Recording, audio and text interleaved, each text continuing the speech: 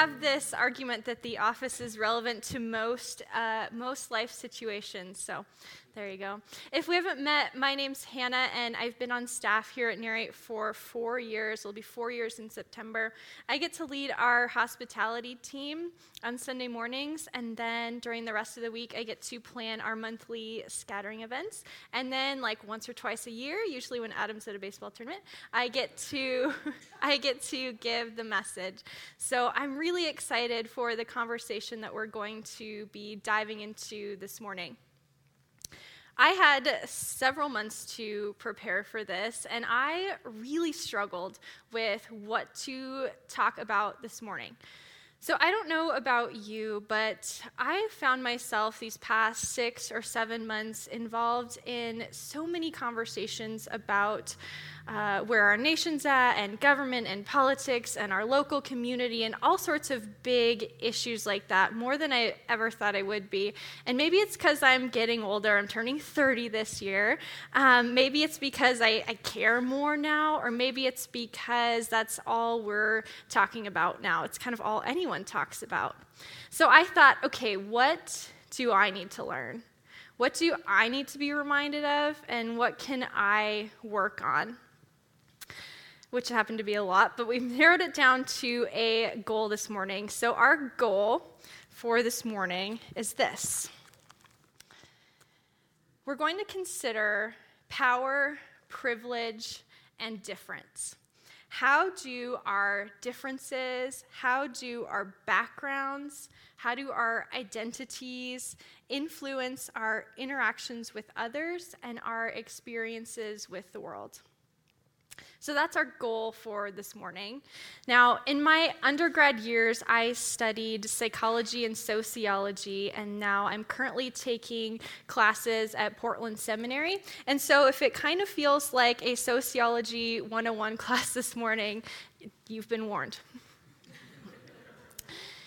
What do you think of when I say the word power?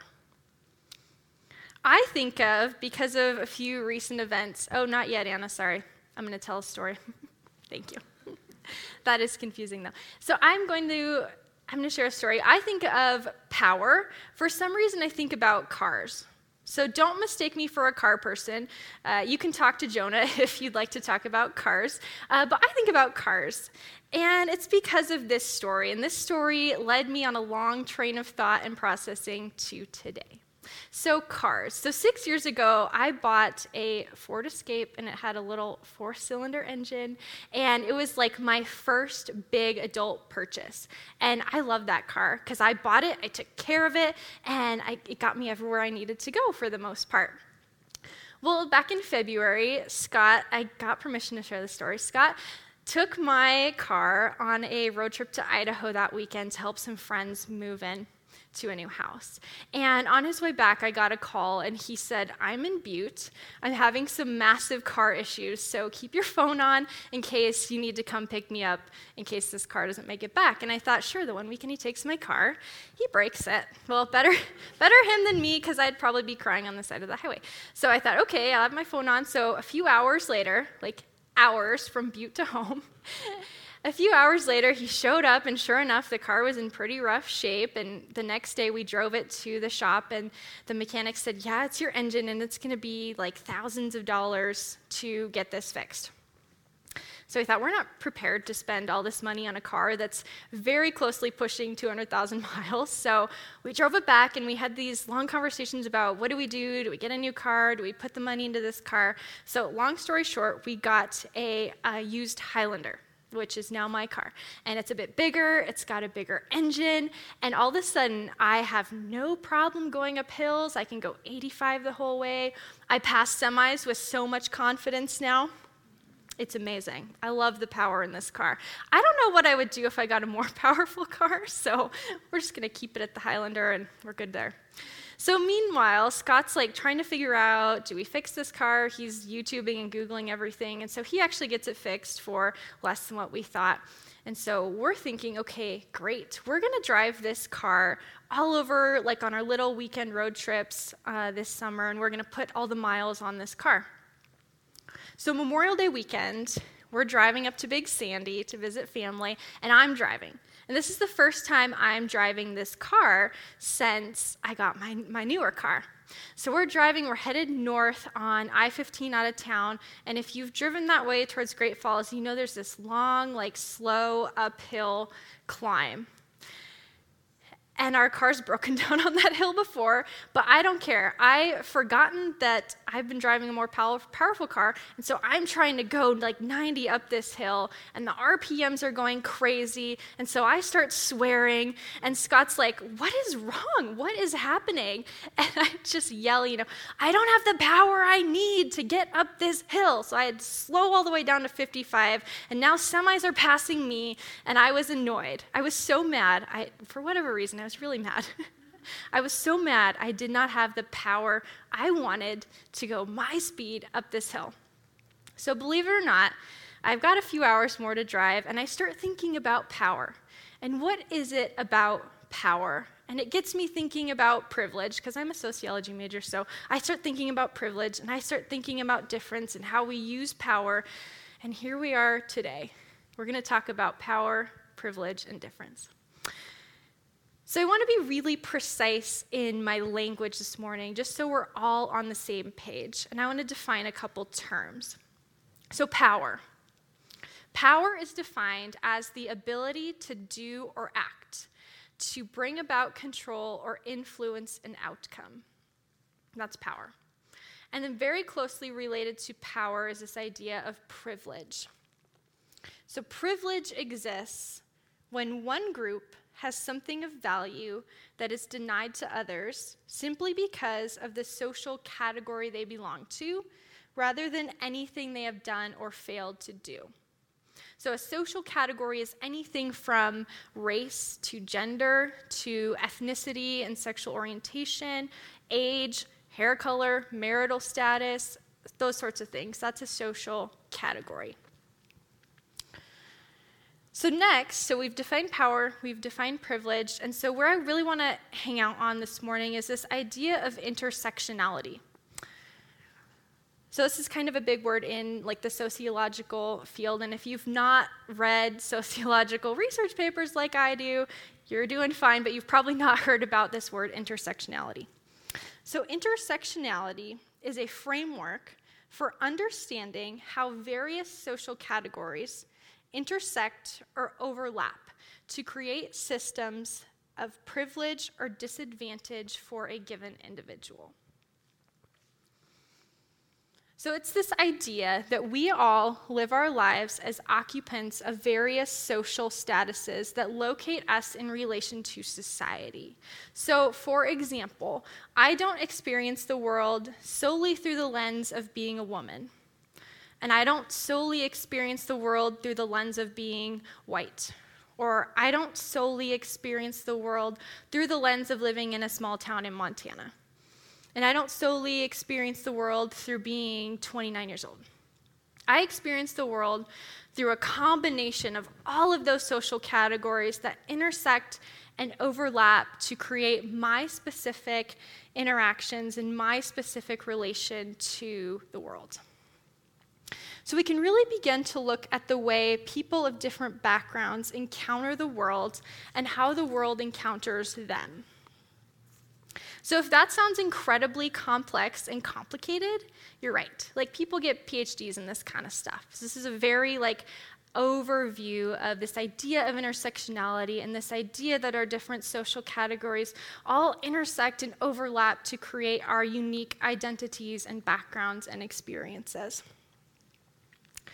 So last fall, like I said, I'm taking some online classes through Portland Seminary, and last fall, I got to take this class called Transforming Systems and Cultures, and this is right up my alley. I started reading the books before the class started. That's how nerdy I am.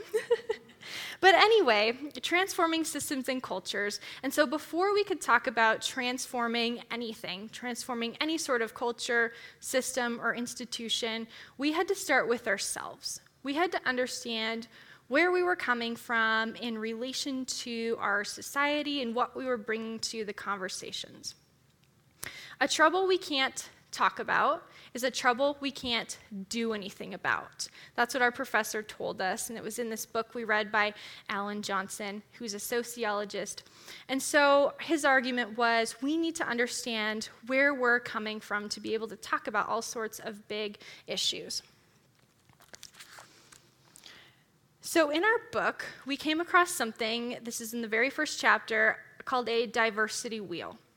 And our assignment was to look at this diversity wheel and write a paragraph about all of our social categories, where we found ourselves. So to break this down a little bit, at the center of the wheel, there are things like age, race, ethnicity, physical abilities or qualities, and these social categories, kind of how we think of to make up the core of our identity.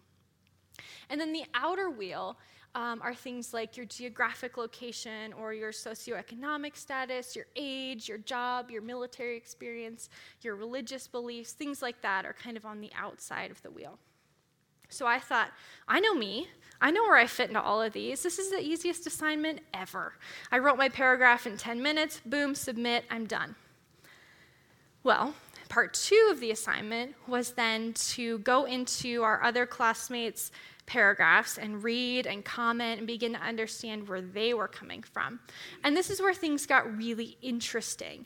So it's an online class, and so there are people from all over the US and even some from all over the world too in these classes. And so what I began to notice was there were several women who had very similar social categories to me. So our diversity wheels looked really similar. And it's a seminary class, so we all have some kind of relation or familiarity with church and church culture. But all of these women had very similar diversity wheels to me, except for one context.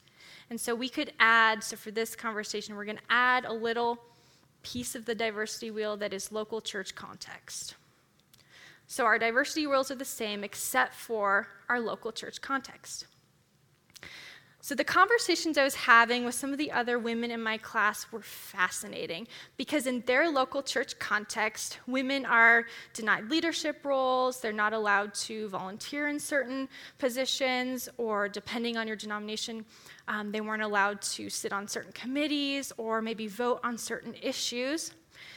Which is really surprising to me because if you know NARI, obviously we respect women in leadership and encourage that. Obviously I'm speaking this morning, so we obviously encourage women in leadership. And so it was really interesting to me. I began to notice how just shifting one or two of these sections of the diversity wheel can really create dramatic differences in our life experiences. Just like these conversations I was having with my classmates, just shifting that local church context created an entirely different experience for being a woman in ministry. Now, there's a couple critiques I think I should bring up on this idea of intersectionality that is in some of the research I was going through. And the first critique is it's uncomfortable. It's really uncomfortable to think about the idea that I could be privileged in a society just because of who I am or how I identify. We don't like to think about that. It's also really uncomfortable to think about the idea that I may be disadvantaged simply because of who I am or how I identify. It's uncomfortable to think about, and it's really uncomfortable to talk about. But a trouble we can't talk about is something we can't do anything about. And so I found that leaning into these uncomfortable moments or these uncomfortable conversations have really opened up some dialogue on certain issues. So it's uncomfortable, not a good argument. Critique number 2. This idea of intersectionality embraces social divisions rather than healing them. And sure, that's a decent argument, but I would argue the problem isn't difference. I'm really glad that I live in a world that's not all like me, because that would be pretty boring. I'm glad people are different. Again, Alan Johnson said it best, so I'm going to read a quote. His argument for this critique is this: The trouble is produced by a world organized in ways that encourage people to use difference in order to elevate or oppress, include or exclude, accept or reject, reward or punish, value or devalue, leave alone or harass. There's a really beautiful example of this idea of intersectionality and power in the text, and we're going to go there now. So it's in John 4. You may know this story as the woman at the well, or Jesus talks to the Samaritan woman. And just to set the context really quickly, Jesus and his disciples are traveling. They're going to Galilee, and oh, sorry, baby. Sorry, I didn't mean to call you out. You're fine. You're totally fine. So Jesus is traveling to Galilee, and they have to go through the land of Samaria. And it's midday, it's hot, it's noon. Jesus sits down by a well to rest, and his disciples go out into the village to get some food, and this is where we enter the scene. When a Samaritan woman came to draw water, Jesus said to her, "Will you give me a drink?" His disciples had gone into town to buy food. The Samaritan woman said to him, "You are a Jew, and I'm a Samaritan woman. How can you ask me for a drink? For Jews do not associate with Samaritans." Jesus answered her, "If you knew the gift of God and who it is that asks you for a drink, you would have asked him, and he would have given you living water." If you're familiar with this story, you know there's a lot in here that could be an entirely other message, but this morning I just want to focus on the interaction between the woman and Jesus. So they go on to have a conversation, they talk some more about living water. Jesus kind of tells her things about her life and things that she's done, and the woman responds, "I know the Messiah called Christ is coming. When he comes, he will explain everything to us." Then Jesus declared, "I am the one speaking to you. I am he." So the disciples return. They wonder why Jesus is talking to this woman. The woman gets really excited. She leaves. She goes back to the village, and she tells all her Samaritan former villagers and buddies that, "Hey, I think I met this guy. You have to come check it out. He told me everything I did. Like, could he be the Messiah?" So the Samaritans come, and they want to meet Jesus too. And we continue on. It says, "Many of the Samaritans from that town believed in him because of the woman's testimony. He told me everything I ever did."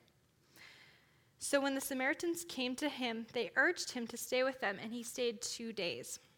And because of his words, many more became believers. They said to the woman, "We no longer believe just because of what you have said. Now we have heard for ourselves, and we know this man really is the Savior of the world." So why is this interaction so significant?